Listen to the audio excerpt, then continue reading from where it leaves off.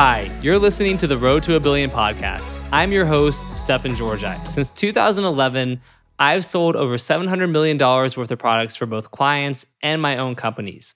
I've also founded or co-founded 8 different businesses that have grossed between 7 to 9 figures in revenue. Today, I focus a lot of my time on teaching, training, and mentoring the next generation of freelancers and entrepreneurs. And that's why I created The Road to a Billion, a call-in radio show style podcast where I answer people's questions on mindset, business ownership, scaling funnels, copywriting, and more. If you want to submit a question, then check out the show notes to learn how, or visit me at stefanpaulgeorgi.com/subscribe to opt into my email list. And every week, you'll get a link to join the live call-in show. And with that being said, let's go ahead and get started. Hey, you're listening to the Road to a Billion podcast. I'm your host, Stefan Georgi, and I'm glad to have you with me here today. The Road to a Billion is a call-in radio show where you can ask me questions about freelancing, copywriting, entrepreneurship, mindset, scaling funnels, relationships, money, and more. And the reason for the name Road to a Billion podcast is because, first of all, I love double entendres, and this is a good one. On the one hand, by the end of this year, I will have sold close to $1 billion worth of products, both my own and my clients. But it, of course, didn't start out that way. I started out as a freelancer in 2012, just struggling to get clients and pay my bills. And between 2012 and where I am today, on this road to $1 billion in sales, I've learned a lot of lessons and gained a ton of valuable experience. And my hope is that I can share some of those lessons and experiences with you guys on this show. And the other reason why this show is called The Road to a Billion is because I love big, hairy, audacious goals. BHAGs is what Jim Collins would call them in his book, From Good to Great. And one of my goals is to have a direct positive impact on the hearts and minds of at least 1 billion people in the next 20 years. That's a really big goal. It's hard to reach 1 billion people, but I would love to do it. And that's the double entendre. So it's about the $1 billion in sales, and it's about reaching 1 billion people and having a direct impact. And given all of that, I feel like The Road to a Billion is a very aptly named title. This is our first show, so I'm really excited. I hope you are as well. And we're going to start taking calls in about 5 minutes from now. And the way that's going to work is that you're going to put your questions into the Q&A section in Zoom here. And then my friend Ed Ray, who has been gracious enough to act as my moderator on this call, is going to be reviewing these questions and feeding them to me. And Ed, I'll go and give you a minute to say hi and kind of introduce yourself to everybody. Yeah, for sure. Hey, everyone. My name's Ed Ray. I'm super stoked to be here. Grateful to be able to help out Stefan with this. For those of you who don't know me, I am a young copywriter. I always have to put my age in there. I'm 19. And I've had the incredible opportunity to work with some of the world's best copywriters like Stefan and Justin Goff and learn from them and be able to work with some of the biggest companies in the direct response space right now. And I specialize in Facebook ad compliance and making shit convert on cool traffic. So I'm really excited to help out today. Awesome. Yeah, it's really glad you stepped up to do this, Ed, and you're seriously a boy wonder. Ed is a brilliant guy, though. He's so smart, so cool. And the fact that where he's at his age is just crazy. I mean, I'm kind of glad I wasn't as dialed in as Ed at the age of 19, because I feel like I don't know if I would have been able to handle all of this success, and I might have ended up in like a drug den somewhere or, dead. So really glad, Ed, you've got maturity and wisdom that's way beyond your years, and really stoked to have you here with me. So for those of you guys who do submit a question, which again is going to happen in the Q&A portion here, where you can see the QA thing on Zoom. Once we start doing questions, Ed will he'll be the one facilitating. So Ed will call your name, give some background on your question to me, then he'll unmute you and you'll have a chance to explain the context and the background of your question in more detail. And we'll talk through it together, and I'll provide insights or, if possible, a resolution to your question. I say if possible because, I want to be real with you guys. It's not like I'm going to have magical answers to everything, and I don't want to be like a fake guru who just gives you these like answers that are bad answers or bad advice, right? So if I don't know an answer, then we'll talk through it and we'll see if we can come up with something that seems like a good idea. But if not, then that will be what it is too. So we'll get through as many of these as we can in the next hour and 25 minutes, and go ahead and start posting your questions in the Q&A section now.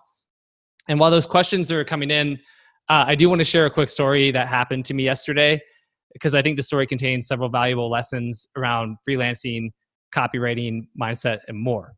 And actually, I want to make sure I'm talking through my microphone. I am perfect. Yeah. So just a quick story for you guys. This would be like the monologue part of the radio show, I suppose. And again, this is our first one here.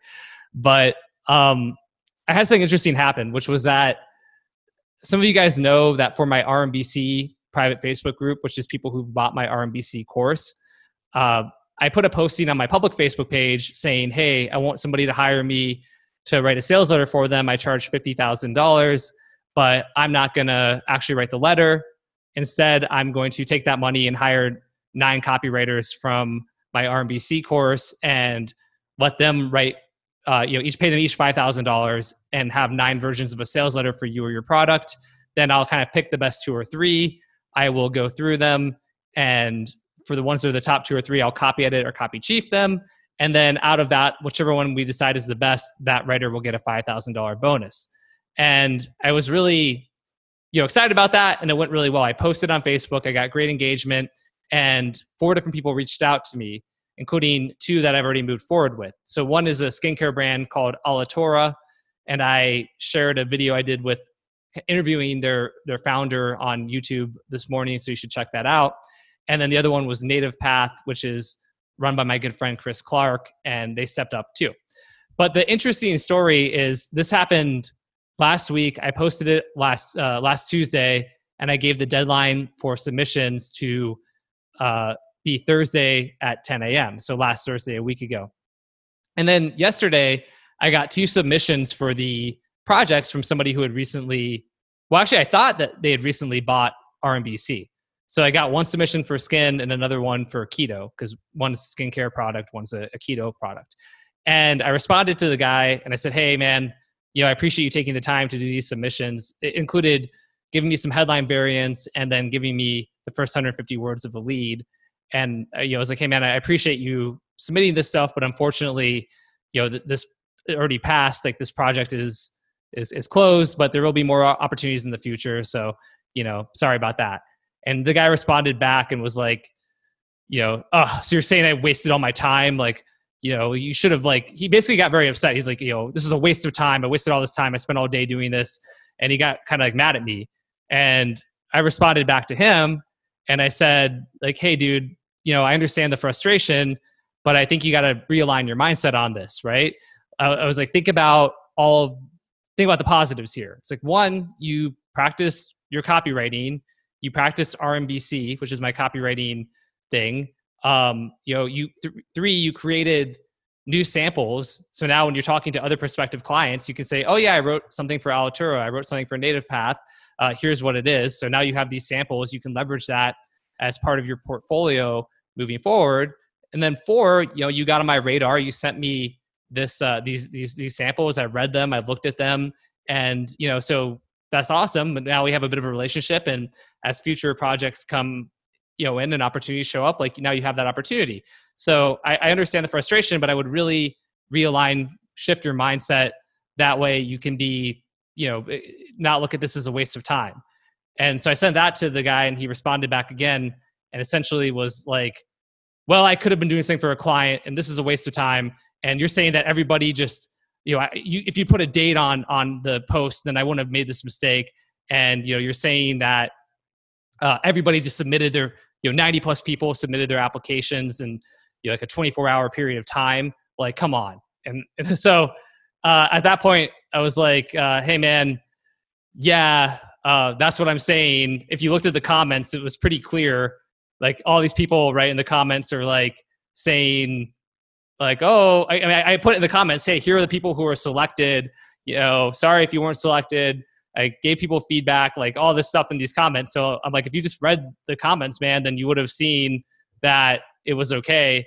But at that point too, I also just told the guy, I didn't want him in RMBC. So I just refunded him and kicked him out of the program. And it was kind of like, I still feel a little bit like weird doing that, but I just felt like I had to, because I just don't want, I kind of want it to be a lesson for the guy, honestly. I don't know. I don't know if I should have kicked him out or not, but I kind of feel like I want it to be a lesson where it's like, if the guy can't shift his mindset and he's going to sit there and get like mad at me, because again, I'm not making any money from doing this. I'm literally just trying to create jobs for people, which I did, right? I created at least 18 jobs paying copywriters between $3,000 and $5,000, and we'll create more after that. So if the guy can't check his mindset and it's like a waste of time and he's mad at me, and I was just like, screw it. I'm going to kick him out. So I guess the lesson there, though, there's several, right? But the biggest is, again, a mindset thing and how you respond. Like when things don't go your way or you make a mistake, like I totally get him being frustrated, but at the same time to then kind of get like mad at the person who's trying to create this opportunity. And then, to have that person in my RBC group and all of that kind of stuff, I just felt like he just wasn't the right fit. So I don't know. I think there's a good mindset lesson in there. Bailey said I can be ice cold when I need to be, and that's true. But it was just tough to do. But I did want to share that with you guys. And so, with that being shared, let's go ahead and move into doing calls, doing Q&As and everything like that. So again, Ed will kind of pick people. He'll tell me who they are and, kind of the gist of the question, and then he'll unmute you, and then you can kind of give me the full context, and we'll talk through it, and we'll see how that all goes. So let's go ahead and get started here. For sure. So first up, we do have Daniel Sherlock. And Daniel has a very interesting story. Young guy, 22, lived in a garage last year, and he wants to know how to go about becoming a self-sufficient copywriter. So Daniel, you're allowed to talk. Feel free to unmute. Hi. Can you hear me okay? I can. What's up, Daniel?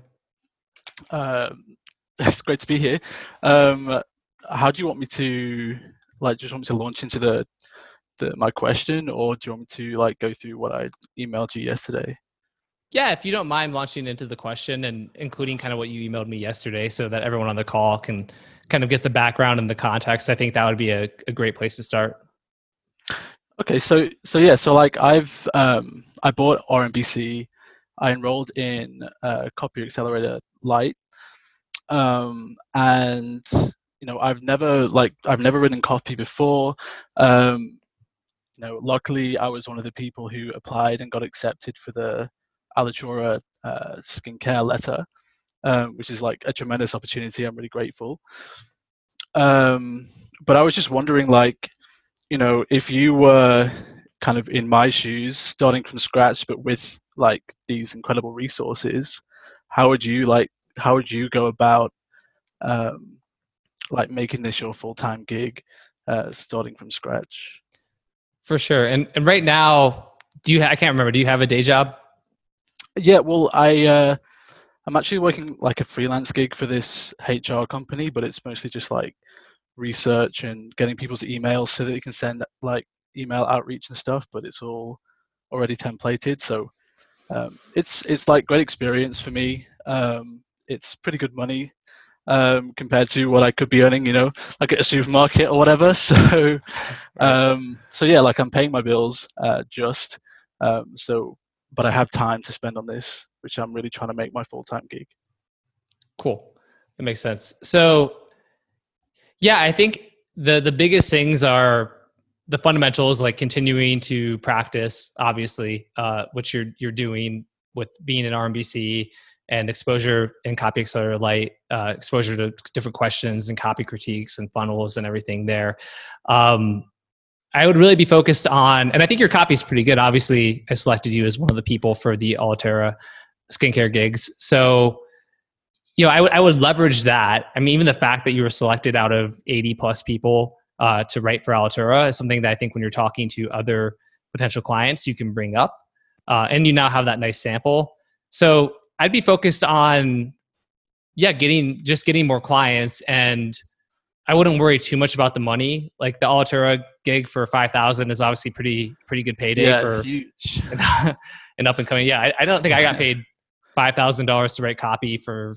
I started in 2012, and it probably wasn't until 2014, yeah, I guess 2014 when I was doing the stuff for the guys in Romania. So you know, I don't know if every gig is going to pay that well out of the gate, but I do think I would be working on building up my portfolio and gain experience and exposure and just running for as many clients as I can. And I would, you know, do that through some of the avenues we've discussed. Justin, who's my partner in Copy Accelerator, and I have discussed, like, I like the cold outreach to prospective kind of dream clients. I think that can definitely work if you send them a couple emails or a new headline and lead, kind of what you did when you applied for Alitura. If you find those prospective clients and you can reach out and say, hey, I'm a huge fan. You know, I think what you're doing is awesome, and I'm an up and coming copywriter. So, you know, because of that, I decided to just go ahead and write you guys some new headlines that I thought you might want to test. I know you're probably testing lots of stuff. And if any of those things happen to do well, then I'd love to discuss working with you guys and you know, on a more regular basis. So that stuff, I'm not against leveraging Upwork. Somebody posted in the Justin and Stefan Talk Copy Facebook group recently about how they, you know, quote unquote, fucked around on Upwork and got like $1,200 or $1,300 and used it to buy my course. And I thought that their breakdown was really good. So if you haven't seen that, I would really recommend checking that out. Because I started out using. Yeah. Did you see that one? I did. I think I skimmed it. I've just been told so many times to like keep away from Upwork because it's all like terrible clients. But yeah, I've never actually been on it myself. I would check it out. I mean, I haven't used it in a while. Well, I mean, a long time as a freelancer. I still hire people sometimes. But when I was starting out in 2012, Upwork was Elance at the time. And I actually, you know, made pretty good money there. And I was, a lot of what that guy, I forget who it was. It was, I think, was it Luke Mills, maybe? I forget the guy's name. But he, a lot of the strategies I used are similar to the strategies that he used. So I think a lot of it is how you approach things. Like, there's a lot of people who are trying to, like, hey, I need a ghostwriter, write a 50, you know, or 100,000 word book for me, pay $500. And you're like, not going to do that. Right. But there are people out there who understand value and who are like, I need a new sales letter, budget $2,000 or $3,000. There are gigs like that as well. So I think if you're selective about the gigs that you're applying for, that it could be a good resource. So I really thought, like, I honestly, for the freelancing course I'm going to reach out to him. I haven't, the guy who did that, and ask him if I can use what he shared as like a case study, because I thought it was really good advice. So I think it is worth going on Upwork and at least looking around. Yeah, I definitely will. And then a couple of things with that too. What I've always done, or what I did back in the day, is I would almost always intentionally be the most expensive person. Because what you're going to find is like that 80-20 rule with clients, or maybe it's a 90-10, where there's a bunch of people on there who just want it done cheap. But then there's that, you know, every 1 out of every 10 or 2 out of every 10 clients like wants the best person and they want to pay the most. So there are times where I almost wish people, I hate to say this publicly in a way, but I almost wish people would charge me more, because then I would feel even more confident in hiring them. Right. If that makes sense, right? So I'd rather position myself at, if somebody puts a range at $20 to $50 an hour, I'd come in at $50 an hour and I'd be like, hey, I'm at the top of, you know, the range, but that's because I'm better. Here are all the reasons that I'm better than everybody else who's going to apply. And here's how I get you an ROI. And here's how I get you results and all that kind of stuff. So I would look at that. And then, are you in the Cult of Copy jobs group on Facebook? Yeah, I am. So yeah, I'd look at that too. So, but yeah, I mean, basically, I would do what you're doing. I think you're on the right track between RMBC and being in Copy Accelerator Lite. You're getting a ton of exposure to things. But yeah, I would just focus on getting jobs, different niches, and building up your portfolio. And then I think if you do that, and as you keep having success, which I think you'll have given where you're at already as a writer, then at a certain point, it's going to be something where it's going to be very easy to quit the job you have doing the HR stuff, because you're going to find that you're making, you know, way more money doing, you know, writing copy and doing what you're passionate about. Yeah, I hope so. And just a quick question as well. Like I was watching think it was your Vegas, your very first RMBC event, or Copy Accelerator event. Right. You talked about how you trained copywriters with like Ultimate Desktop Copy Coach and stuff like that. Do you still recommend that kind of process that you outlined there? Yeah, I think it's good. I think, when I have copywriters read the Ultimate Desktop Copy Coach, that's especially for people who don't know what copywriting and direct response copywriting, like what those things are. Then I think, because then one of the reasons I'm having them read that book is to get exposure to direct response and to, kind of what sales copy looks like and everything. For somebody like you who already has an understanding, I don't think it is a necessity. So if it were you, I think that, you can read it. Like even in 2014, 2015, I went through a phase where I was reading a bunch of kind of different resources, like stuff that Digital Marketer had put up or Perry Belcher had created, or even Perry Marshall or whoever, all these different guys. And it kind of helped get my wheels turning. And I think reading that stuff is valuable. But I think with the RMBC training and all the exposure you're getting there, you have a really good foundation. So anything else you look at is kind of just like icing on the cake, I think. Okay, awesome. Yeah, cool. I'm super excited. Thank you. Yeah, of course, man. Keep me posted. Will do.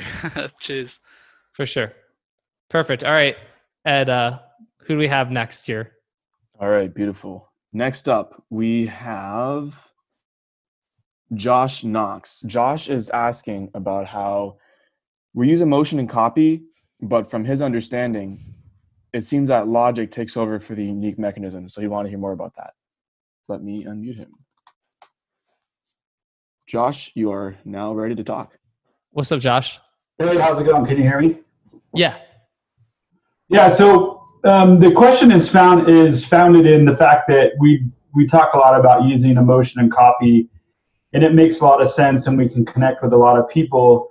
And then when it comes to the unique mechanism, that seems to be where more logic is brought into the explanation for the reader of the copy, right? And so as I'm writing, and I write for, we have a service business, we do payment processing. And so there's a lot of logic that goes through a business owner's mind, and I know emotion as well, but a lot of logic goes to their mind. And it always has to do with the fact that they get charged a certain fee for the service. And so as I'm writing it, I'm thinking there's a little bit of logic that goes into that mechanism. But I just wanted to be sure I was approaching that the right way. Cool. No, that's a really good question. And I think you are. The way I look at it is it's almost like a logic emotion sandwich, where I think we captivate people, their hearts, like first. And so that's where being emotional and kind of curiosity driven and those things are really important at the beginning. But then once we've captured their hearts, we do still need to capture their brain. And that's where the mechanism kind of comes into play. It's actually interesting because I haven't thought about it this explicitly before, but with your question, but it really is, it's like a two-tiered thing where the mechanism really is like the brain part, where you're like, okay, your heart's in this, you're interested, like I've caught out your pain point, I've gotten you thinking of a future that is full of, happiness and bliss and free of pain.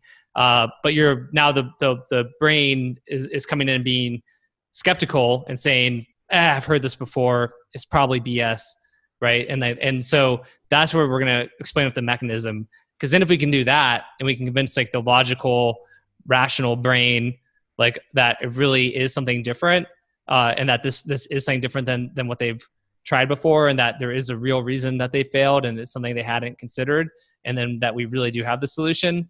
Then like once their brain's accepting, when you get to the close, it becomes very emotion driven again. And so, but then you can really talk to that emotion, and the brain's not going to act as like as a gatekeeper or a bouncer, right? The brain's accepted it as well. So you've gotten both the heart and the brain, both accepting of it. And that's where you have the best chance of getting people to take action or convert. Yeah, and I'm glad you brought that up, because that's sort of the mechanism I'm using for my particular industry.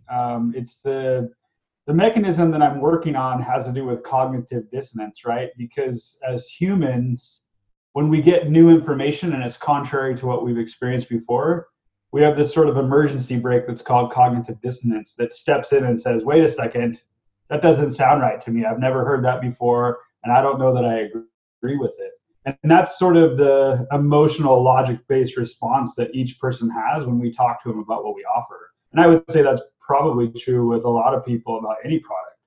You know, anytime you look at any kind of offer out there, it's your brain's throwing up this emergency signal that says, wait a second, that doesn't jive with what I've experienced in the past. And so it must be wrong. And cognitive dissonance says, we got to chuck that now because we don't think it's going to work for us. So that's kind of what I've been thinking through, is that logic base. But I'm glad you said that. And that made much more sense. Emotion, logic, emotion. So, yeah. 100%. Cool. Awesome. Thank you. Yeah. My pleasure, man. Sweet. Boom. Good stuff. Good stuff. Here we go. Excuse me. Next up, we do have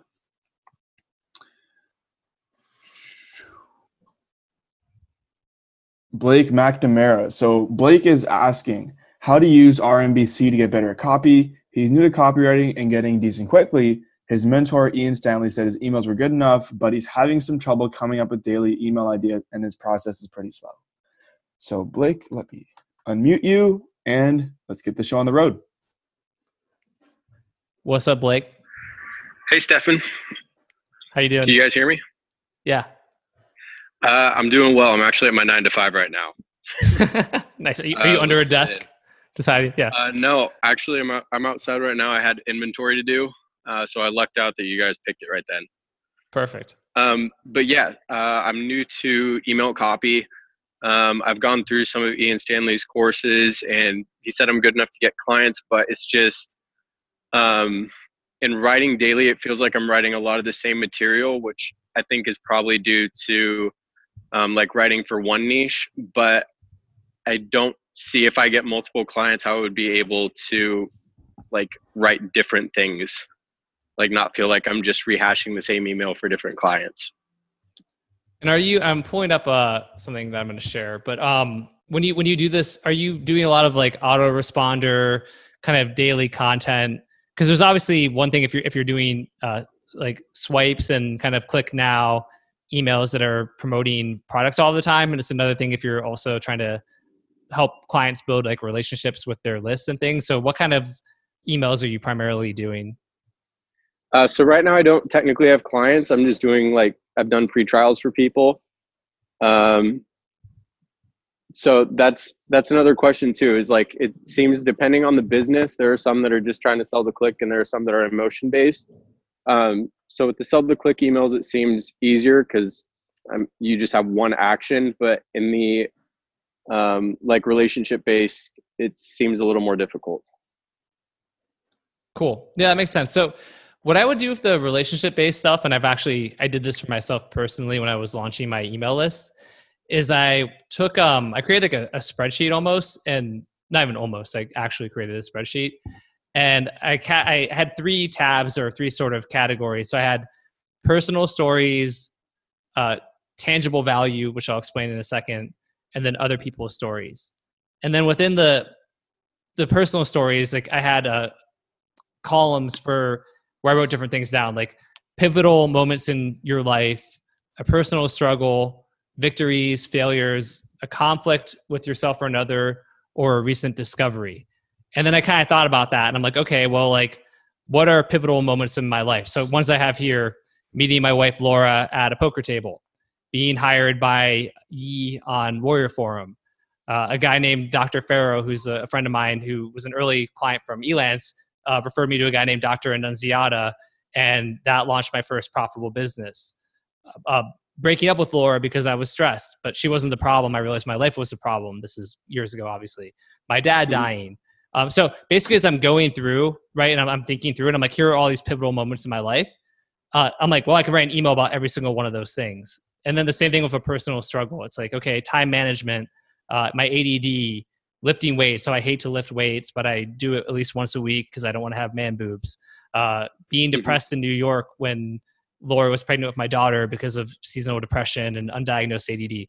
So if we kind of do that, I would recommend even if you're doing it for a client, right? It's the same thing. You can have these categories and be like, hey, here's what I want you to do. I want you to list out like all of these kind of things. Like, and again, like, pivotal moments in your life, like, they could do them as little videos to you or audio or whatever, but like kind of think through all the pivotal moments in your life. What was the background? What happened? What was the outcome? Why is that worth sharing? And the same thing with like times that you struggled or your victories or your failures, etc. And then sometimes you can also do the tangible value stuff too, right? So maybe you have a specific hack or a specific trick. Like if I'm like, hey, here's 3 things you can do to increase your average order value, right? That's just tangible value, or things like that. So I think if you look at that systematically and you sort of almost create like a spreadsheet and you list all this stuff out, or have your client do it, then I think that will give you a surprising amount of topics. I honestly, I found that I haven't had that spreadsheet up in several months because I've just kind of always have something to write about, which you may find too as you get into like the habit. But it's a lot easier when I'm talking about myself than when I'm talking for a client. So if you have that from a client, I think that could help you significantly. Okay. Yeah, that makes a lot of sense. So it's basically like creating the like RMBC headline matrix, but with like email topics. Yeah, exactly. Yeah, it's a great way of looking at it. Yeah. Okay. Sweet. Thank you for your time. Yeah, dude, my pleasure. Oh, and then by the way, Jasmine did say topical news stories as well, which is true because you can always do some about, if you're doing broadcasts, you can talk about what's in the news, and that always gives you fodder if you're really at having writer's block also. Okay. Yeah, that's usually where I start because I don't, they're pre-trials, so I don't know like enough about the person to write emotional stories from their past because I just don't know them. But yeah, that's helpful. Thank you. Okay, cool. My pleasure. Sweet. All right. Next up, we have Christian Loparco. He wants to become a faster copywriter, and he remembers that Justin Goff says you did like 10 sales letters in 30 days. How did you do it? Sweet. What's up, Christian? Unmute myself. Hello, Stefan. Can you hear me? I can, yeah.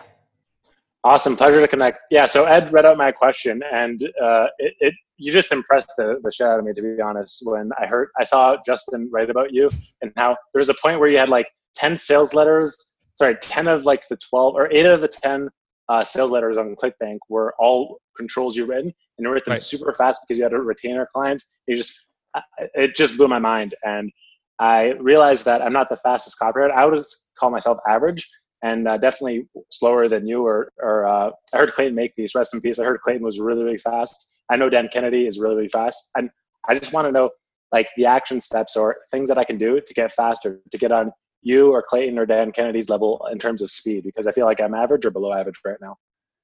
For sure. Yeah. I mean, have you been through RMBC? Like, do you have the course, or have you kind of gone through the trainings for that much? No, I've seen your, actually, I have your slide deck from the event and also from your sales page.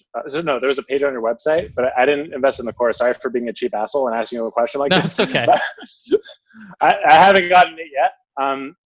But do you think, like, I don't know, because that's like, to me, hearing that story is just like magic to me of how fast you are as a writer. And I just, yeah, I honestly, for something like what you're, because the feedback I get from people who really get trained in RMBC is that they can write stuff like way faster afterwards. So I'm not trying to the point of the show is not to make it a pitch for anything like RMBC or my mastermind or whatever, but that is one of the huge benefits of RMBC and that framework is that you write stuff way quicker. So, and that's true of no matter what niche it is. Like Jake Hoffberg, who's about RMBC, it's a financial copywriter, and he just used it and wrote this promo that normally would have taken him 2 months and 7 days, and it was the best converting promo he ever had. And pretty much other people were saying how they just write in an eighth of the time they used to. And the reason why is because when you break it down that way, where research, mechanism, brief, and copy, and you kind of look at it, it's research really takes you maybe 3 hours, 4 hours if you kind of answer the questions that I lay out, right? So then, all right, so that's 3 hours. And then the mechanism, coming up with a unique mechanism, probably takes you 3 or 4 hours if you kind of follow the process. So now you're at 6 hours, maybe you're at 8 hours. Then you do the brief. The brief takes you probably about 3 hours, because the brief is essentially these questions that you're answering before you start writing. But it's stuff like, what's the background story, the story of discovery, what's the product, what are the pain points, like what have they tried in the past, and why didn't they like them? Like, you're answering all this stuff. And if you do the brief correctly, you're kind of writing it in copy format. And the reason that's important is because when you get to step 4, C for copy, then you actually have a bunch of your sales letter already written. So if like the research takes you 4 hours, say the mechanism takes you 4 hours, I think the brief really is like 3 hours, that's 11 hours, but you already have a bunch of your sales letter written. Then when it comes to write the copy is going to take you like 6 to 8 hours. So at that point, you're looking at like 17, 19 hours, like less than 20 hours to write the full promo. And so that's how I was able to write a sales letter every 2.5 days. And sometimes I would write a full sales letter in a day. It's kind of, grueling to do that sometimes, but that's why the process is so valuable. It's like the tricks and hacks and stuff are cool, but it basically is this framework where it forces you to go modularly and step by step, and it produces that outcome. And even if you don't do it that fast, like Brian Sparinello, who's in Copy Accelerator, just wrote his first kind of really long form sales letter for health, and it took him 60 hours, 60. But still, it's like, okay, that's like 1 week, or like a few long days, and he'll get faster too. So I don't know if that helps. Again, I'm not, but that's the answer. It's like the RMBC method. And I don't, I'm not telling you have to get the course or anything, but like that is the honest answer to how I'm able to write stuff so fast. Right. So it's the framework. I'm curious, does this framework, or do you apply, say you're going to do an email sequence. Oh, sorry, my timer. Say you're going to write an email sequence. Do you use the same framework of the RMBC? Because like say you're doing an email sequence, or is it just for sales pages or VSLs?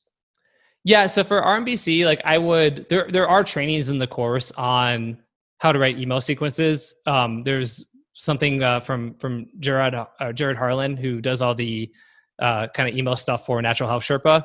And he kind of goes through his process and this thing called PWAT, PWAT, which I know people have been using that who have the course, and they're writing emails way faster as well. So it incorporates parts of RMBC, but it's also kind of its own little formula. But when you combine those two things together, that's where you get the fastest emails. Got it. Thank you so much, Stefan. Great to talk. I know it's been a while since I met you in real life, but pleasure to connect virtually. Yeah, 100%, man. Thanks for asking. Thank you. Yeah. And by the way, I know some people are saying, can we see this recording later? I've got a dash. Yeah, we will. I'll put the recording up on YouTube by tomorrow. I do want to put these up as podcast format as well, but it'll probably be a few weeks before these start coming out as podcasts. And the reason why is because I'm going to work with my friend Luis Diaz, who I know, Ed, Luis, and kind of do the podcast stuff as like more of a launch and really get it all streamlined and everything. Dude, that's sick. He's a good guy to work with. Yeah, we had a good chat this morning. He's a cool guy. That's awesome, bro. Glad to hear it. All right, next up, hey, hey, Ed, actually, sorry, 1 second. Before everybody, before I go to the next question, is this for everyone who is here on the call listening? Have you guys been getting value from this so far? I just want to make sure if you can type like a yeah in the chat or whatever, if you are. This is really good. Okay, cool. Yeah, I'm seeing good feedback here. Awesome. All right. Oh, I just want to make sure. Good. All right, perfect. I just want to make sure everyone's not seeing here like, oh man, what a disaster. So glad to know that's not the case. All right, cool. I'd go ahead and we can definitely, said Blake. Love it. All right. So a lot of questions about clients. I think we answered a little bit of that. So let's move on to something a little bit different. Got a question here from Luca Shaleski about how would you go about developing an app that you believe to be a huge idea without proper funding? So raising money to making it happen and partnering with the right person to do so to help make it happen. So I feel like basically he wants to develop an app, but what's the best way to get funding and find the right partner with the right person? Cool. Luca, you want to unmute him? Perfect. There we go. Luca, go ahead. What's up, Luca? Stefan? Can you hear me? How you doing? Good. How about you? I'm doing great, man. So yeah, I don't want to necessarily disclose the idea just yet, but Sure. I just like as far as like the whole process, and like if you were in my shoes, what would you do? And if you need any more clarity, we can definitely go over it. For sure. So, okay, you want to develop an app, you think it has huge potential, but you're kind of figuring out how you could get it like to the public and specifically funding. I mean, how much money do you think it would cost to launch the app?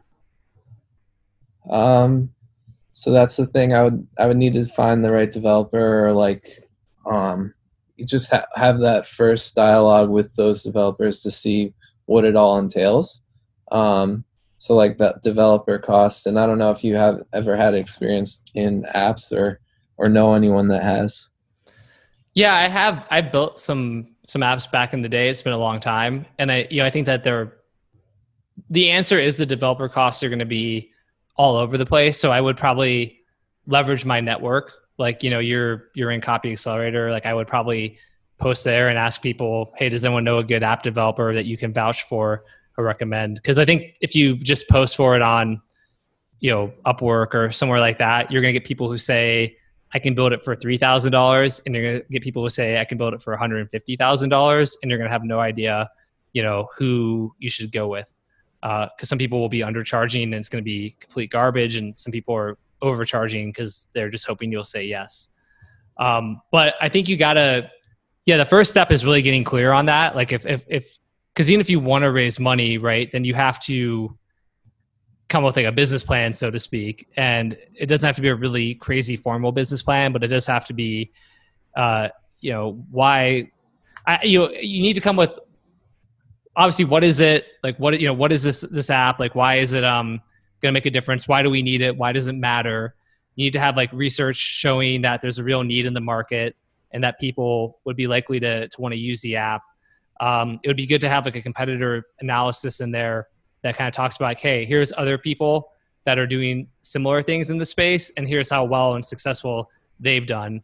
So it's not just about like the competitor being a threat. It's also showing that there's all this potential. Because if you're like, oh, 3 people had an idea similar to this, but not as good, and this company sold for $1 billion, and this company's got over 5 million subscribers, and all of that kind of stuff, then that's going to help like with a potential investor as well. And then you do need to have like a breakdown of the cost for everything, like what those are, a timeline or a roadmap, kind of like to everything from going into development until to launching. You'd have all that kind of stuff, what the costs are going to be mapped out. And then finally, you really would want to have sort of a roadmap with goals for kind of, downloads, sales, whatever it is, the different metrics that are important. So if you take, taking all of that into account, like that's how you would do it. So you need to have all of that to raise money. I'm a big fan of bootstrapping when possible. So I guess the one thing, like, cause it's like if you raise a bunch of money, then you're going to have, you have diluted equity, and you have a bunch of people who are potentially, going to want to go in different directions, and who can wrest control from you in the future and do all these sorts of things. So, depending on how much the app's going to cost, I understand you may need to take money. It's better to bootstrap. But if you can't, then that's fine. But again, I would like to at least know what it is. Because even then, if say it's going to cost you $50,000 to launch, right? And like that may sound like a lot, sort of, but if it's a really good idea and you have everything I just mentioned, and you go to like somebody like Justin or myself, or really a lot of the other people who in the space now, and you kind of share like, hey, this is my idea, here's my like pitch deck, here's like the numbers and everything like that. I really think that this can be successful, and it's going to cost $50,000. Then there's a reasonable chance that I would be like, I don't know about me. It would depend on the app and stuff, but like, somebody will probably give you $50,000 for 50% or something like that.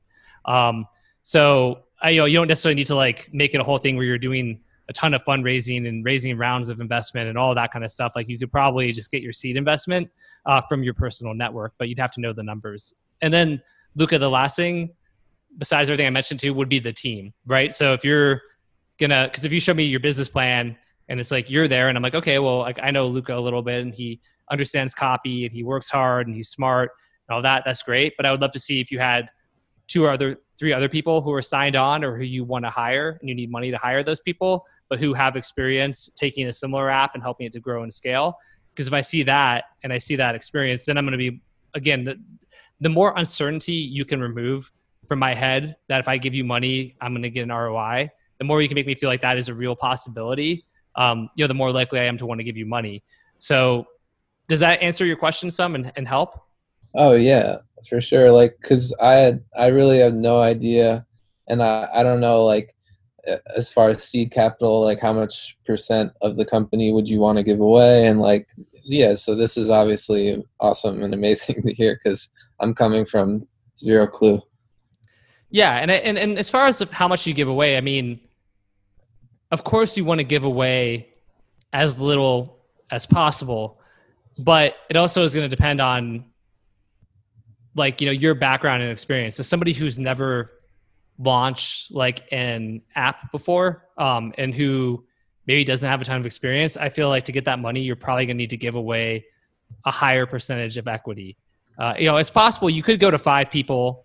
I think I'm using $50,000 arbitrarily, but I mean, I think you could go to like 5 people and ask each of them for $10,000 for 10%, because then you still have, maybe you do 49, you keep 51%, whatever it is. But like, and then that way it's a little bit more, there's more diverse people. Cause the one thing that you may run into as well is even if I give you 50%, if you give me 50%, like, I don't really want to become your partner, right? I don't want to be on a bunch of calls. I don't have to take on all that responsibility. So like, so which is the same thing with most people, right? Yeah, I'm just kidding. What did you say? Oh, you're I said, ouch. Yeah. No, but it's the same thing. If you look at like Perry Belcher and the guys at Digital Marketer and what they've done, it's actually the same thing. They've talked about that publicly, where they used to try to take like half of a company, and then they realized that they didn't want half of a company because the expectations on them were way too high.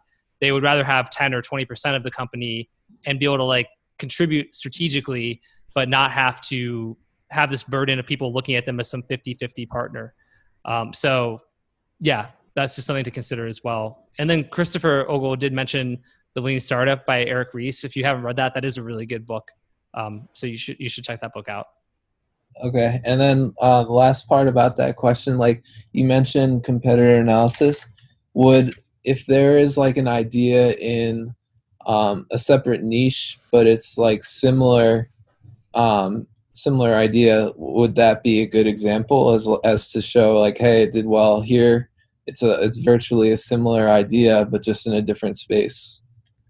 Yeah, I think so. I think because again, it got overused, but this idea of it's the Uber of whatever, right? And I don't think we want to say that anymore, because that became almost a joke because it was so overused. But being able to talk about how you're taking a proven model in one industry, but now you're going to kind of disrupt another or apply it to another, I think is something that investors are very interested in.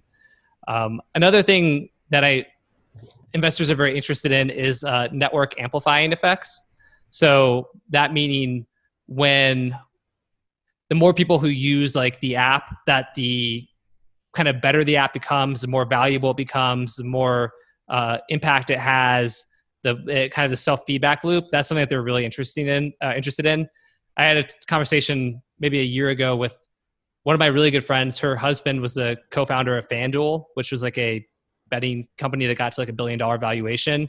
And I kind of talked to him about, what are investors looking at? And that was one of them, was like the network amplifying effect, so that the more people who use the app or the system, the stronger it becomes and the more engaged it becomes and the more people use it. So if you can kind of build that into your pitch as well, then I think that's going to be very valuable and help you out too. And how does that relate to like affiliate marketing? I mean, it's virtually similar or the exact same idea, right? Just not lists. Well, what do you mean by that? Like just as far as the network amplifying effect, just using your network and asking them to mail out, or is there some sort of way to kind of use like the various networks that we know and the list sizes that we have to kind of help with that?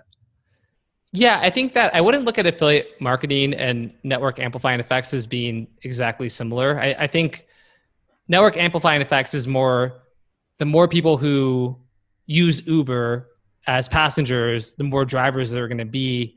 The more drivers there are going to be, the less time you're going to have to wait. The more people are going to see that and want that and download the app and use it. And so there's like a feedback loop, right? That's right. So that's what I mean more by the network amplifying effect aspect. Regarding, affiliate marketing though, yeah, like you can get leverage or get more traffic by having more affiliates driving traffic to the app. And that could be part of your business model for sure. But, even there, the economics have to make sense. Like if you tell me we're going to pay affiliates a, $5, CP download. I don't know what the abbreviation is for that. Right. But, and which people do. There's people who pay a CPA, so cost per acquisition. They'll basically pay a commission for every time somebody downloads an app. And that's a whole huge part of affiliate marketing and marketing in general. And a lot of guys are doing that kind of some shady stuff too, because it's like the app has spyware on it or whatever. But it isn't always that way. So you could totally apply that to your app idea also. But you'd have to just prove that that's a real model that people, if you paid them that amount of money, they would be willing to, drive traffic to get people to download and engage with your app. So you just have to be able to prove that. Cool. Yeah, I mean, that pretty much answers everything. The only other question I would be is like, if I ask for developers or anyone like that or funding, do I just kind of get on a call and do more of like a one-on-one to kind of present the idea? I guess so, right? Yeah, I mean, I think that if you're going to use your network to get, for funding for sure. I mean, you'd probably create like a pitch deck and then be like, hey, here's my pitch deck. Check it out. And then I'd love to get on a call and kind of walk you through it. And even if, you can be like, even if you're not going to invest, I'd still love, to pick your brain and get feedback and your opinion and all that kind of stuff. Cause that helps to alleviate this thing of like, I got on this call with Luca. He wants me to invest in this company. I don't know if I want to or not. But if you're like, I kind of, like I wouldn't pretend like I wouldn't act like it's just a feedback thing because that's like disingenuous. But I'd be like, of course I would love you to invest, but at the same time, if even if you're not going to invest, like just to get your insights and kind of stress test this pitch with you, would be really valuable to me. And I think if you do it that way, you'll get a lot more people who will kind of hear out your pitch and your idea. And then what Christopher said too, definitely NDAs before you send the pitch deck, because like I get pitch stuff pretty regularly, and I'll sign an NDA for that stuff too. But yeah. Okay, awesome. Well, yeah, that was great. Thanks, Stefan. You're the man. Yeah. Hey, my pleasure, man. Sweet. All right. Next up, we have Peter Semis. I think I pronounced that correctly. He asks, what are the best ways to find a unique mechanism and big idea in a more saturated niche? Peter, you're free to talk. What's up, Peter? How are you? Good, man. How you doing? Good. Yeah, I mean, weight loss is a big niche, obviously, or massive niche. Let's not say big. And like keto or stuff like that. Like, how would you find a unique mechanism as well as kind of a big idea in those kinds of niches that have been attempted again and again, and clearly they keep converting. So, yeah. So I would do. For health, it's kind of easy because like I would go to sciencedaily.com and type in whatever, like a keto or fat like loss or weight loss or whatever. And if you do that, you'll see a ton of, it basically takes all of the new discoveries around like a certain topic, and it gives you like a pretty easy to understand summary with like quotes from the lead scientists and the people who did the studies, and then it'll link to the actual study as well. So if you do that, I mean, that's what, if I'm doing a new health product, Science Daily is one of the very first places that I would go. Okay, cool. It's a huge kind of hack, and it's pretty much always where I go for health.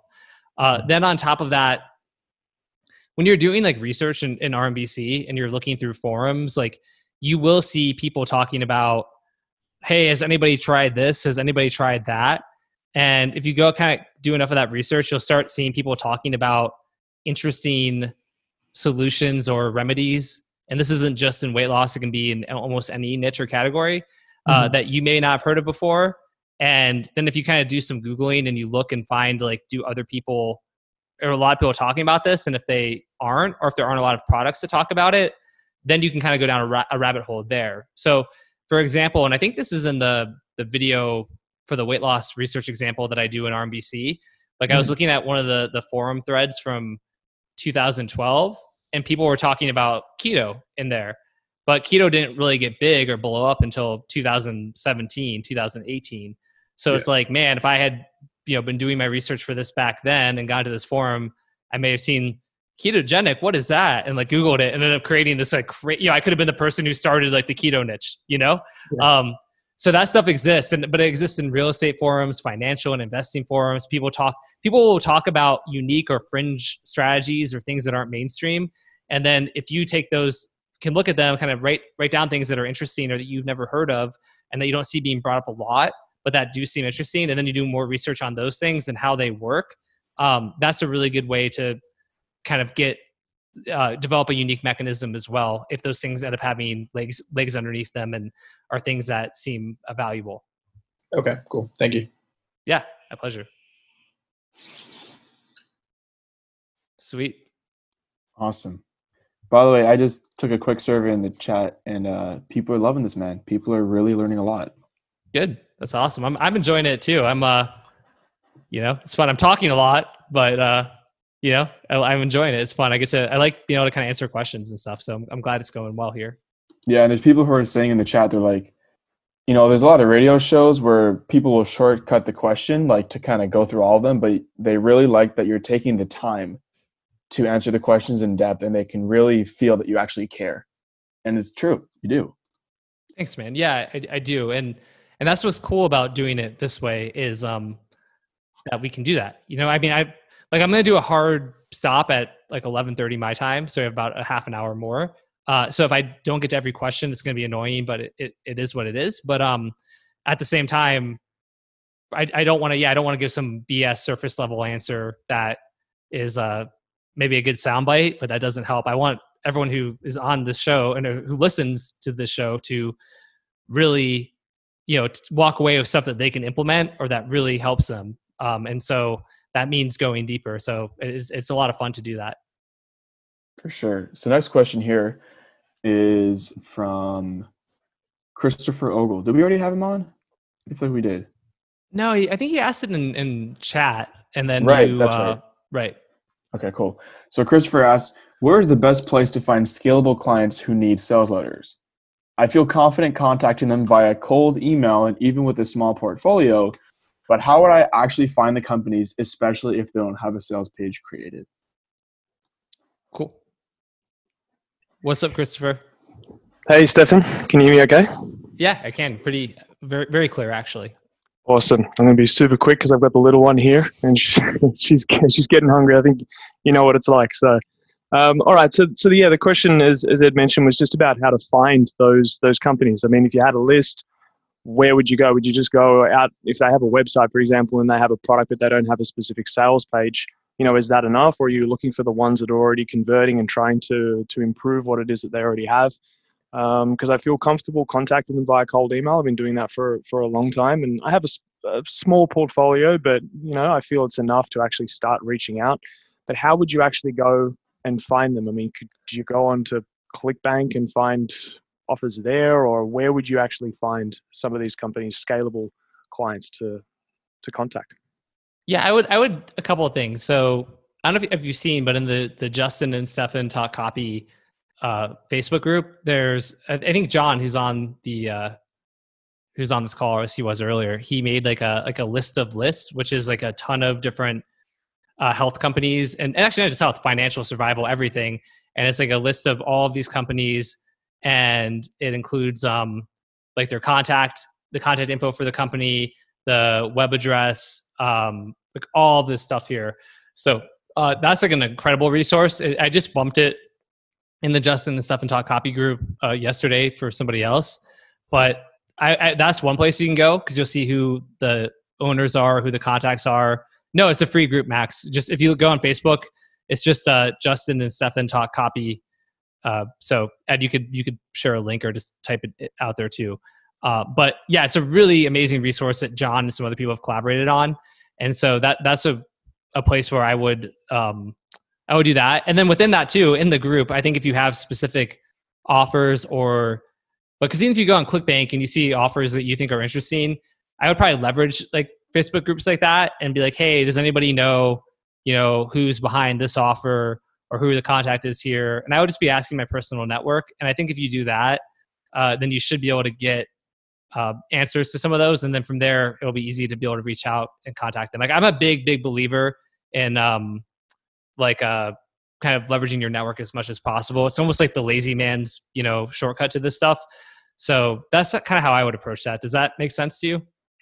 Yeah, absolutely. It really does. I mean, the group has been fantastic. I mean, I only joined probably 2-3 weeks ago, and there's just value in there every single day, and such a great community. Everyone's in there to help each other out. So I totally agree with that and leveraging the network. So, okay, perfect. One quick part two to this question. I have a client who I helped in the cold email space, and they do about 50 million a year in revenue, and they have this product. It's incredible. It's like a vinegar weed killer, and it's killing it on Amazon. Now, they don't have a sales page set up for their actual website, or it's pretty basic. So with that, leveraging the network, could you actually reach out to them and say, hey, I know your product's killing it on Amazon. Could we actually build out a sales page for this particular product that you already know is selling well on another platform? Could that be another door you could go through? Yeah, I would definitely do that. And you've already done stuff with them? You've already helped with their emails? Yeah, I helped book them calls with like Walmart and Walgreens and some of the other big billion-dollar brands and stuff through cold emails. So that's how I kind of started with copy, was writing emails, cold emails. And then I now want to move into doing the actual sales letters and things like that and conversions. So I could reach back out and say, hey, look, I know you've got these products. They've got these amazing eco-friendly products in a couple of different sub niches, and they're smashing it on Amazon. They're just making a ton of revenue, and their website is just pretty basic. So I just thought that might be an avenue to go down. Yeah, I put a link in the chat that I think Justin Goff shared with me maybe a month back. It's for an eco-friendly. I think it's like a laundry detergent, and they're called, I think the domain is something about waterliberty.com, or the link's in the chat there, but they're kind of doing that exact thing. They have a somewhat direct response oriented kind of sales letter, and I'm pretty sure they're definitely doing at least 7 figures, if not 8 figures on that. So yeah, I think something like that could totally do well with a sales letter. And I think given that they're already smashing on Amazon, they already know and trust you. I think if you show them some examples of other people in their sales letters and how that's going, and then you position yourself as the expert, I would absolutely do that. I think that's a very easy kind of no-brainer thing to do. Perfect. That's it. Thank you very much. And yeah, really appreciate all the content that you've been putting out and for this call. It's brilliant stuff. Thanks. Cool. Yeah, my pleasure, Christopher. And then it looks like Luca just shared the spreadsheet in the chat as well. So Ed, will you keep kind of almost like a show notes thing? Will you kind of keep track of links that get shared in the chat too? Yeah, for sure. let me get on that right now. Thanks, bro. Dude, I'm like your Jamie, bro. I'm your Jamie. All right. Next up we have Ian Petit. He says, I don't have a lot of time throughout the week to write, though I think my copy chops are pretty decent. Is it better to just focus on your cold outreach method and try to land my dream clients rather than split my time between that and chasing down less desirable gigs on places like Upwork and Cult of Copy job board? What's up, Ian? Hey, Stefan. How's it going, man? It's going good. I've always, I'm guessing it's Ian Pettit and not Petite. Is that it right? is. Yes. Oh, my bad. Yeah, you got it, man. Oh, good. I wanted to. I'm used to French.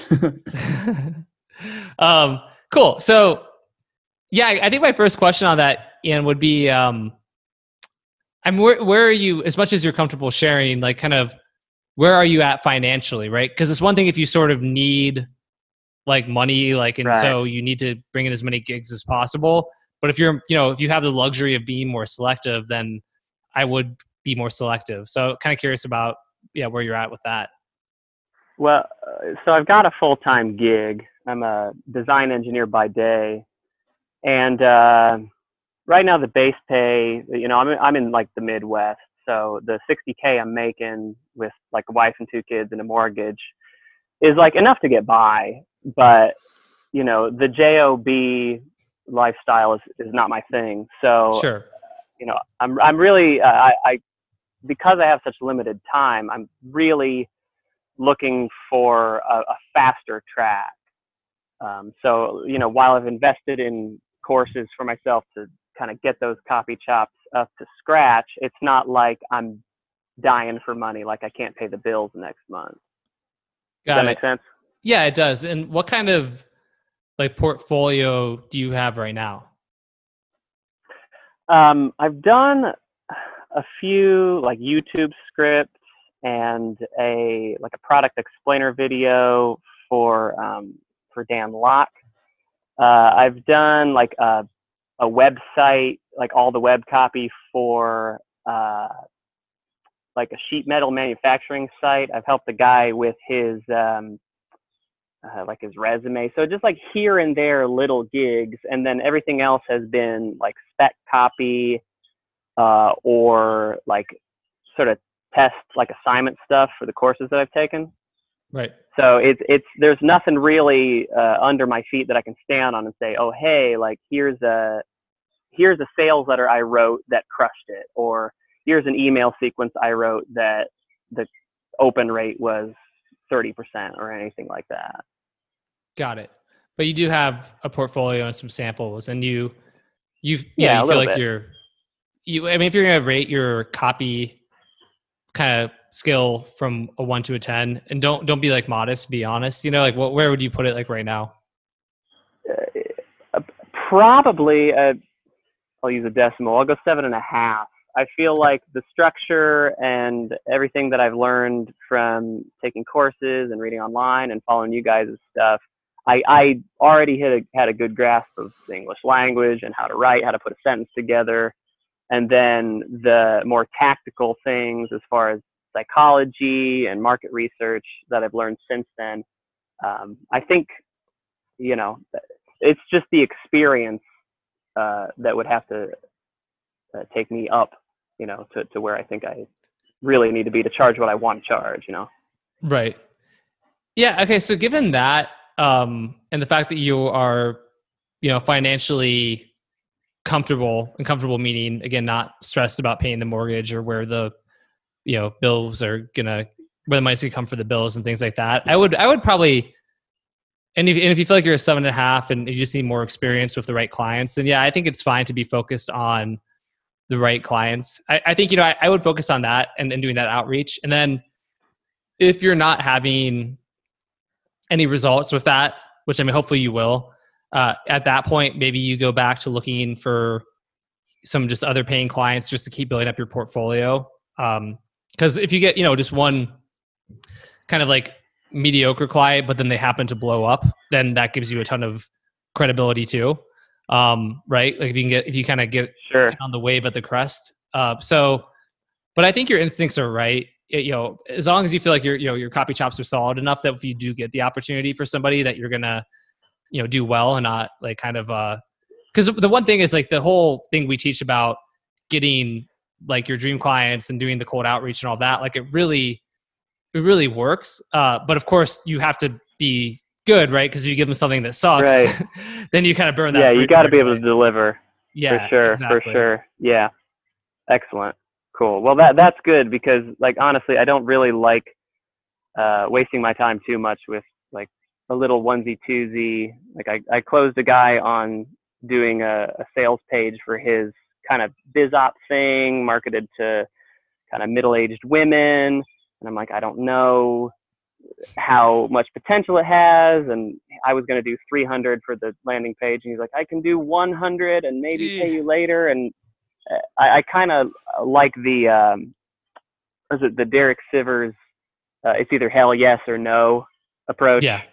And so I think that's kind of what the approach I'd like to take going forward. So I'm glad to hear that you think my instincts are all right. So yeah, I totally do. I think you're spot on there. Cool, man. Thank you. Yep, my pleasure. Thank you. Sweet. We've got a question here from Marcus Sortias on your thoughts on applying RMBC to writing webinars and selling from stage. Sweet. What's up, Marcus? How are you? Yeah, I'm doing good. Good. Yeah, you'll give any more? I mean, it's pretty self-explanatory, but is that something that you're doing currently? Are you, and would you be doing it for clients, or is it something that where you want to be doing the webinars for yourself and selling from stage yourself? Yeah, I'd be interested in like doing webinars for myself and like selling from stage, mostly like courses or coaching, things like that. Cool. Yeah, I think RMBC actually works really well for that. If you look at the pitch I did in Austin for our Copy Accelerator event, this was back in September, and it was our 2-day event, and I pitched and I sold. That was me selling from the stage for the first time in my life. So it was like less than a year ago, but it ended up, I don't know, I think we had like 30 memberships at the time that we sold, and it was like something like basically it worked out to like close to $1 million like from stage. I sold in one pitch or presentation. And yeah, and what's cool is I actually really, if you look at, I know you don't have access to it in front of you, but if you look at the pitch, it's like pretty much my sales letter outline. So it's like the big promise. I think it was the I can't remember, it was like it was like the X essential ingredients that you need to scale on cold traffic. And so it was talked about, the pain point of not being able to scale on cold traffic, promising, the solution of here's how you're going to do it. It went into the idea of sort of these different, like we use the mechanism being like, it's not just the ingredients, like, so things like having a converting offer or high converting sales page, having the right upsells, like all this kind of stuff. But it was like how you put them all together. So I used the example of dynamite in my presentation. I talked about how if you look at the original recipe for dynamite, there is only 3 ingredients in it. And yet if you just take those 3 ingredients and pour them into a bowl, like nothing happens, right? It doesn't, like the bowl doesn't explode. But it's how you put them together correctly. And that's what Copy Accelerator does. It gives you, not only do you have these ingredients and these trainings on these ingredients, but then we show you how to put them together in the right way so that you get explosive results. And there's a bunch of like social proof. And so it really kind of followed my sales letter outline actually very closely. And what was cool is when I did that, there was like 200 people in the room, and even the Copy Accelerator members who were already, in the mastermind, they were watching the pitch too. And they pretty much all like loved it because they're like, holy shit, you just used your sales letter outline in this like PowerPoint and, to enroll a bunch of people. So I think you can totally do it from stage. And then the one other thing too, Marcus, is with a webinar, same thing. Ed, actually, I'm gonna let you chime in because you've used RMBC to do a lot of webinars, including for Dan Locke and some other kind of big people in the space. So I'd love to hear from Ed. Yeah, if you don't mind, Ed. Yeah, for sure. So using RMBC for webinars, it works really well from what I've found. You just have to tweak the format a little bit because normally, to me, the webinar either is like, 3 secrets or – so it's like if you think about it, if you've read Michael Masterson's or Mark Ford, I don't know what his alias is there. If you read Great Leads, you'd know, secrets lead, which is basically a webinar. A webinar is basically just a secret lead, right? But it's a sales letter. So this would be the same approach, but you would be selling the process. So I think Agora, they don't quote me on this, but I know that they have different types of leads for different types of offers. So on a webinar, you would use a systems lead. So it's like it's selling a systems, like here's the first step, here's the next step, here's the next step. Or they sell a secrets lead, which is, hey, here are 3 secrets to do X, Y, Z. So that's literally pretty much the only change you'd have for RMBC to do webinars. Oh, that gives a lot of insight. Thank you. My pleasure. Awesome. Thank you, Ed. Cool. Marcus, so you're good? Yes. Yeah. Thanks. That was really helpful. Cool. My pleasure. Ed, thanks for chiming in there too.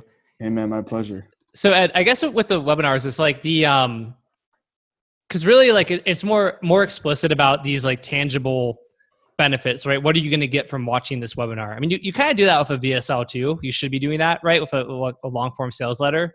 But with a webinar especially, it's kind of like, you're going to see 3 secrets that can help you to do X, Y, Z. Or even my thing from Stage, it was like at the Copy Accelerator event, it was like the 3 essential ingredients you need to explode your offer on cold traffic. So that actually could have made a really good webinar too, probably, because it was the same thing, right? Like that, it seems like that's pretty transferable between a webinar and selling from Stage as well, at least from the way I understand it. Yeah, for sure. I actually want to, so one of my friends the other day asked me, and I want to get your opinion on this, Stefan. He asked me, what's the difference between a VSL and a webinar? Yeah, I think that the differences for me, if we're talking, of course it depends if it's like a pre-recorded evergreen webinar or a, kind of live webinar. Because with live, I think one of the differences is well, either way, you're trying to create the sense of interaction and community and like listening and things like that. And then I think the other one is that with a webinar, you're generally more explicitly educating, and you're kind of telling them like, I'm here to educate you. Whereas with a VSL, I think you are going to educate them on the real, cause of the problem, the real solution, but there's maybe more focus on putting these different hooks and prodding curiosity and all that kind of stuff. I mean, but even as I say that, I feel like a good webinar should have that stuff too. So, honestly, like, I feel like they're really similar. There's the close is still kind of similar. I mean, the call to action is a little different, maybe not. But I honestly just feel like they're really similar. I don't see a huge difference. What do you think, Ed, based on your experience? I'm curious if you had an answer for your friend. Yeah. So the way that I described it was with a VSL, most of the time you're not selling like high ticket. Like most webinars, that's a good point. Sell to one like 500, 1K, 3K, 5K, 10K, right? Whatever it is. So I feel like a lot more belief work has to be done around people being able to get a certain result. That's a good point. There's a lot more social proof, right? There's a lot more case studies. Like you saw testimonials in a sales letter VSL. Yeah. But on webinars, it's like example after example after example after example of people who have used the same information or the secrets I'm giving you or the systems or whatever and gotten results. So you're really stacking that social proof up. Yeah, for sure. And it's the way that I described it, where it's like you actually have to change somebody's entire worldview around whatever the thing that you're selling is, basically, and how they relate to that thing and how viable it is and how easy it is. I mean, you do have to do that for a VSL, but it's different. I'm honestly having a hard time putting it to words. You know what I mean? Yeah, I'm curious because I do feel like the goal of the mechanism with a video sales letter or a text sales letter is kind of the same thing. You are trying to change your worldview. But I think maybe the difference is with a lot of what you're selling in a sales letter, if it's like a product that costs $49 or $97 and you're saying, hey, take this and use this and you'll get results or things will change. Maybe just because of the price point alone, it's easier for somebody to accept that or to feel like, well, I'm kind of 50-50 on if this will work or not, but I don't mind taking the risk. Whereas if you're selling something for $1,000 or $5,000 or whatever it is, and you're saying, hey, do this and your life will change. It's just a much bigger promise. So there's more of a burden behind it, right? Yeah, that's a really good point. Like anchoring like a bigger, like you said, like a bigger promise, a bigger life shift. It's like pre-framing a bigger change in their life with whatever the big idea is. Yeah, like if I'm saying hey, I'm gonna teach you how to get freelancing clients, buy my book or my course. And it's like $99. And you're like, okay, I'm gonna try this out. He's got a refund, policy. So if it doesn't work, fine. But it's easy for them to say yes. If I'm like, hey, I'm gonna show you how you can make $250,000 in the next year by getting high-paying freelance clients that are coming to you, and you're not having to do any of the work, and blah blah blah. Right? Then it's like bullshit. And by the way, it's gonna cost $5,000, right, for me to show you how to do this. Like, there's it's a lot. There's a lot more of a skepticism and like more of a barrier, I think. And So that's where I think with a webinar, you just have to go a lot harder with stacking all of that proof and really make them believe that they actually can do it. Because you're making bigger promises in a webinar, I think is a big part of it too. Like, even though you're making big promises in the sales letter, they're like, they're not as big a lot of times with a webinar, of like a real estate webinar or whatever. And then getting people to believe that it's possible. Because I think people believe I can take a pill and my blood sugar will go down. And like, it's not that hard to get somebody to believe that, because like they get medications from their doctors, and that's what can happen. And if you're like, hey, these natural ingredients have been proven to help with blood sugar as well, then they're like, well, okay, I mean, that makes sense. I do that. But if you're like, hey, you can own your own real estate investing business and you can start flipping houses with no money down and you can become a millionaire. And they're like, I didn't graduate high school. I can't do any of that shit. Like, this guy's, maybe other people can do it, but not me. It's just like a way bigger barrier to get somebody to believe that they really can do that sort of thing. So I think that's a huge kind of component that goes into the difference between the two. I love that. That's so cool, man. I totally agree. So there is a question in the chat about the book that you and I recommend about breaking through glass ceilings and beliefs. I just want to, let the record show for listeners later on that book is called The Big Leap. It's incredible, and it'll be in the show notes. I already have that written down. Yeah, it's a huge, huge book. I recommend that to Huge a lot one. of people. A lot of people. It's a really important book for people to read. Cool. Oh, okay. Next question here from Gurleen Singh is, do you still struggle with imposter syndrome, or did you ever? So I definitely did. Hey, Gurleen. Go ahead, and do you want to give me any context to that question? Hi. Hey. Well, it's weird speaking verbally instead of email. I know, right? Yeah, I was just wondering because, so from my end, because I'm a new copywriter, right? So I'm already kind of, I guess, experiencing imposter syndrome. It's kind of like, oh, do I actually know what I'm doing? Do I actually know how to write copy? And so then I was just wondering, when people look at, I guess, someone like you and that we see as super successful in copy, do you still struggle with imposter syndrome? Even though from my standpoint, it's oh no, he's got it down. Cool. No, that makes perfect sense. When it comes to writing sales copy, I don't really struggle with imposter syndrome anymore. I did, certainly. And there's a fear of do I really know what I'm doing? Does it make, am I really the right person for this job? Am I going to do a good job? All that kind of stuff. One thing that helped me when I was going through that is realizing how few people actually know what they're doing. It's like, the first time I realized this was actually I was 19 or 20, and I was involved in a record label music startup that ultimately failed. But I remember we were part of a nonprofit that had a music venue, and then we had a record store inside of the music venue, and they'd have their monthly kind of executive leadership meetings. And because we had a record store, we were invited to those. So I kind of got to come and be a part of that. And I just remember sitting at a table with all of these adults, and I felt like a kid. And there was these people with, MBAs and advanced degrees in marketing and all this stuff. And I remember hearing some of their ideas and some of their things they were talking about. And I was like, these are the stupidest ideas I've ever heard. And then other people would be like, okay, yeah, let's do that. And I'm like, oh my gosh, no, don't do that. And I'm like, these people have all of these qualifications, and they'd have consultants who they were paying, and they had no idea what they were doing either.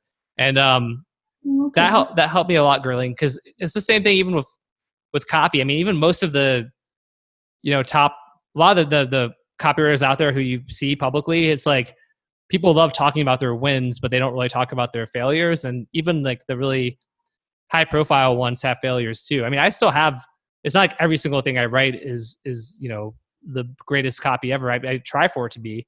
But there's a couple of things in the last year that have kind of been duds, or I mean, my duds are not complete bombs just because of my level of experience and using RMBC and all that kind of stuff, but they're not home runs either.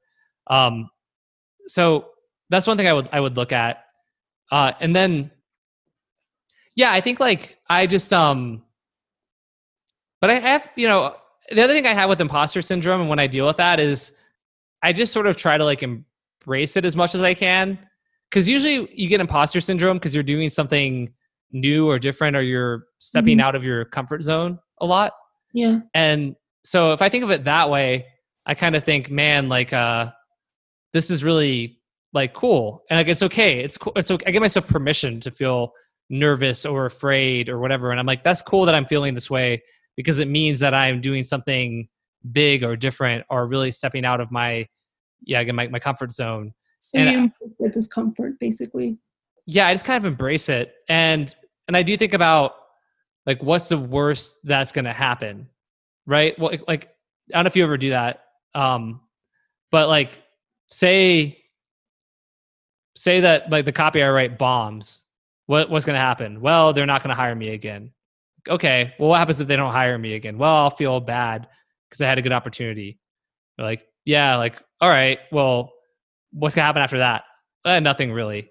Like, it's not like if you write something that doesn't do well, you know, clients are expecting that to happen, frankly.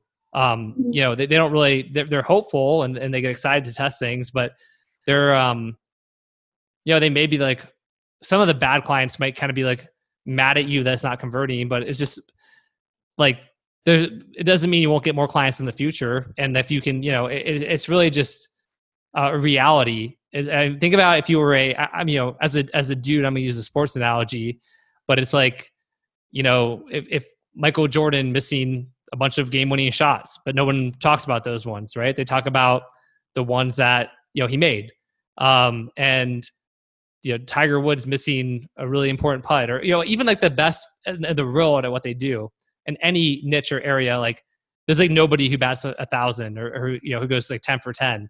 Even the best out of the best are gonna like miss sometimes. And so, you know, if they're gonna not hit a home run every time, you know, is it okay for you to not hit a home run every time?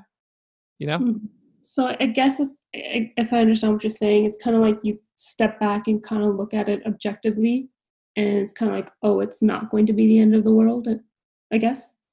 Yeah, exactly. I mean, it's really like, what is the actual worst case scenario, right? Because again, in your head, you're like, well, if this doesn't go well, they're not going to hire me again. And you get like really nervous about it. But then it's like, all right, well, what happens if they don't hire you again? And it's like, well, there'll be other opportunities, you know? And when you think about it that way, you're like, okay, well, I guess it's not that big of a deal. Okay. It's not like they're going to be like, oh my God, you're a fraud. Like what we're afraid of imposter syndrome is being called out for some deficiency we think we have. Like, we're afraid that they're going to be like, you know, Gurleen, you're a fraud and a phony. You have no business writing. You're a terrible person. Your parents never loved you. Like, you know, I'm going to go post everywhere that nobody should work with you. Right. All this kind of stuff. And like, actually, well, not, right. No, but my parents don't love me, but like the no. syndrome thing. No, totally. But like, that's not what actually happens. When was the last time you saw somebody like posting on Facebook, I hired this writer and it didn't go well and they're a piece of shit and don't ever work? You know, nobody does that. Like, you know,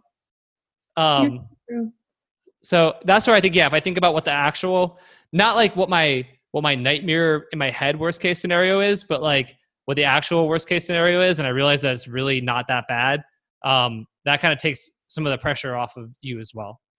Okay.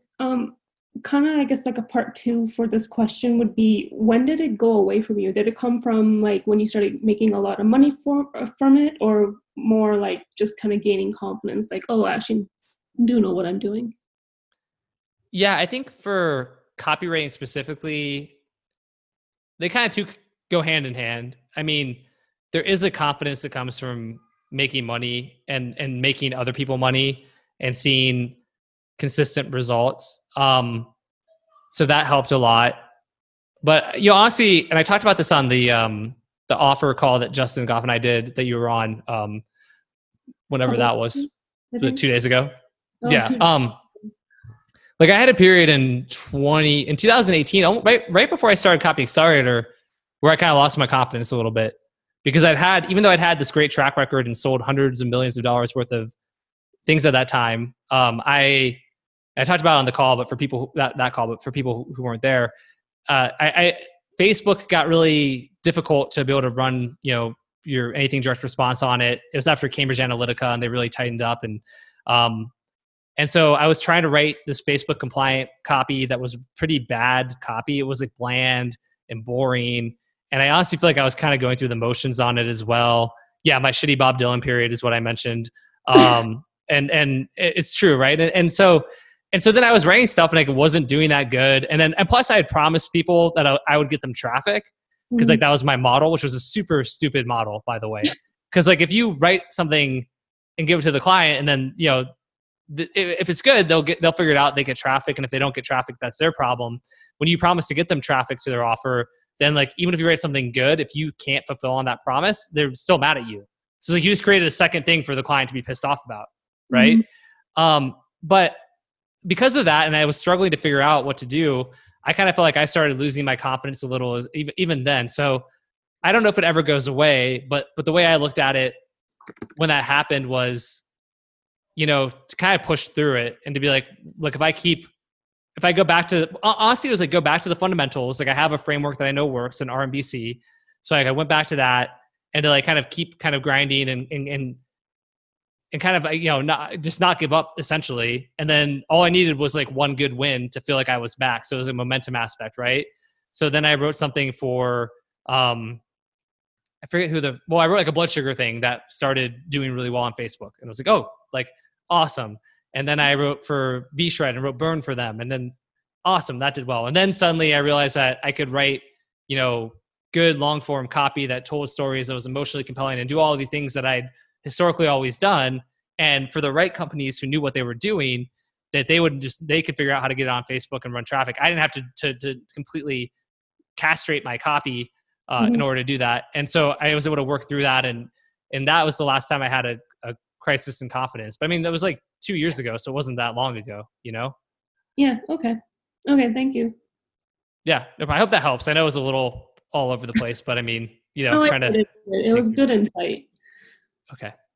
Awesome. So, all right, we're 2 minutes over. So, I mean, I do really, of course I want to keep going, but I guess it's good to leave everyone wanting more here.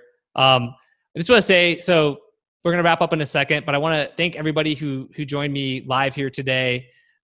Really appreciate it. I appreciate all the questions. If we didn't get to your question, come back next week and we will then. And I'm sorry that I wasn't able to get to it here. I want to give a huge thank you to Ed as well. Ed, thank you so much for helping to moderate and being a part of this conversation too, Ed. It's my pleasure, dude. Thank you for having me. Happy to help. Cool. Awesome. And then for people who are going to listen to the recording of the show or watch on YouTube, if you want to interact with me more, the best thing to do is get on my email list, which you can do by going to stephanpaulgeorgi.com/subscribe. Do that, get on my email list. I send emails every single day, which are value-driven emails. And from that email list, you can also get links to register for future calls. So if you want to attend and ask your questions live, you can do that. So with that, we'll sign off. This was the Road to a Billion radio show with Stephan Georgi and my wonderful host, Ed Ray, co-host or whatever. And thank you again, guys. Really appreciate it. All right, that's just about it for today. Before we finish though, let me share a little bit more about how you can stay in touch with me. I have a private email list where I share high-level tricks, strategies, and insights about copywriting, entrepreneurship, mindset, and more. In fact, often my podcasts are based on topics I first emailed out to my list weeks or even months earlier.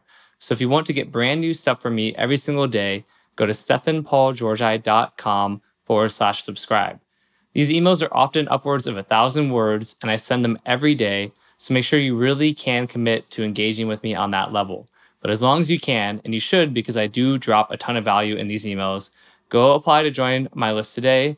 And again, the web address is stephanpaulgeorgi.com/subscribe. And in case you don't know how to spell my name, which is okay, it is STEFAN, Paul, and then my last name is Georgi, GEORGI.com. So stephanpaulgeorgi.com/subscribe, and I will see you in my email list.